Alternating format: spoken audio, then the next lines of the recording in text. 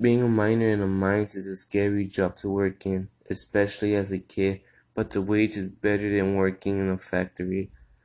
I was lucky to get this job because my brother used to work in a factory, but he bled to death from losing a limb.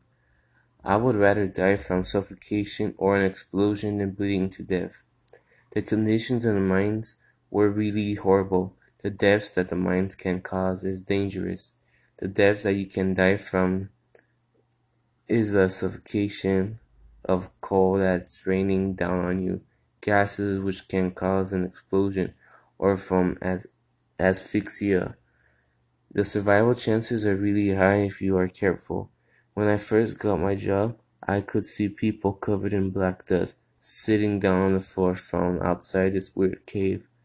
I saw my instructor who gave me this job with a bunch of kids grouped up in front of him, probably going to work at same as I was. He pointed to some of us and pointed to this building, probably a storage because I see people coming out with gear. We are probably going to use dynamite, but we are going to dig. We entered the storage and it was cool. It wasn't cool as I expected. There was a pile of pickaxes and shovels I grabbed as I walked by. Our instructor pointed us to the cave and told us to start mining coal. As I entered first, I could barely see anything. It was pure darkness and I felt like a bat drawing the sunlight.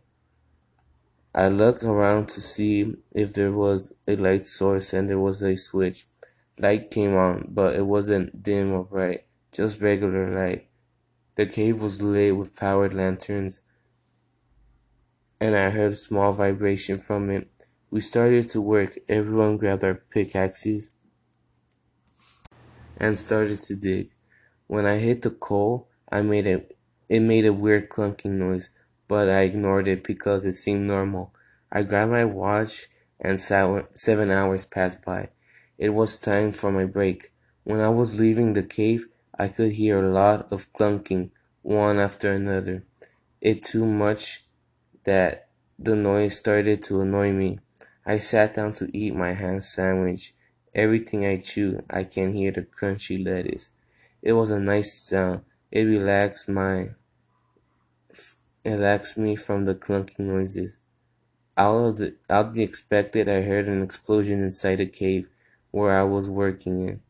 It was rumbling and making raindrop noises as the rocks were dropping from the explosions.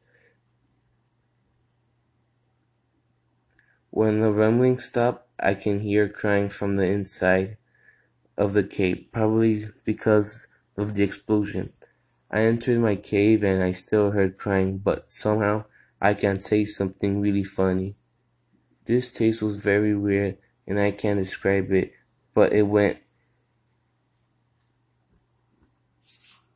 from weird to disgusting. I had to use my napkin cloth and wrap it around my mouth. My mask helped me a little bit as the taste began to leave my mouth slowly. I have to work like this for another 7 hours until I go home. I can't work like this and I felt like quitting, but I have to in order to support my family. When I began to dig with my pickaxe, my hand was covered in coal coating and I didn't notice. I wiped my lip with my hands because something was itching and I licked my lips. The taste was so bad that my mouth went numb. I couldn't imagine tasting the coal, but imagine if it smelled too. The mine never smelled like anything, but the only thing I could smell is my own stench from all this sweat. It was very rare for something to smell weird. If something smells rotten, it would have been the leftover food like an apple core or an eggplant on the ground.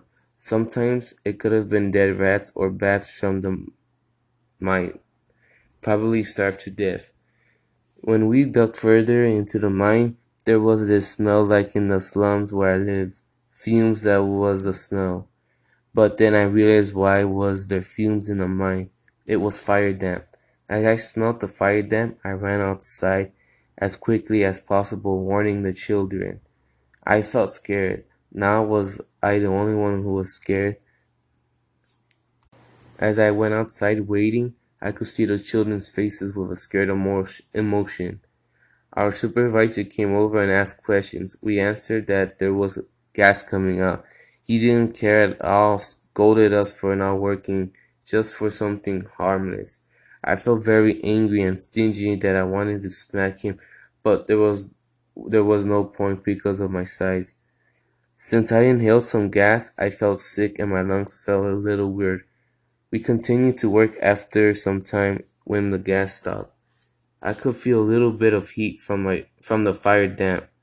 After working hard for hours, my hands felt sore, and it was starting to annoy me. There were these white bubbly spots on my hands. I poked the bubble, but when I lightly tapped it, there was a lot of burning sensation. The bubble was very rough and not soft like a regular bubble from the bath water. The pickaxe probably caused this weird bubble. I think it's called a blister. The wooden handle from the pixel was a little bit chipped and it's at that stage where you could get a splinter. After all day from working, I never touched a single coal. I felt one at it was really dusty at first but smooth. Later, when you wash off all that black dust, after a long time of working for 14 hours, I couldn't wait to go home and rest. This was a rough day, and it was the first day of my job. We'll see how the rest of the week goes with this job.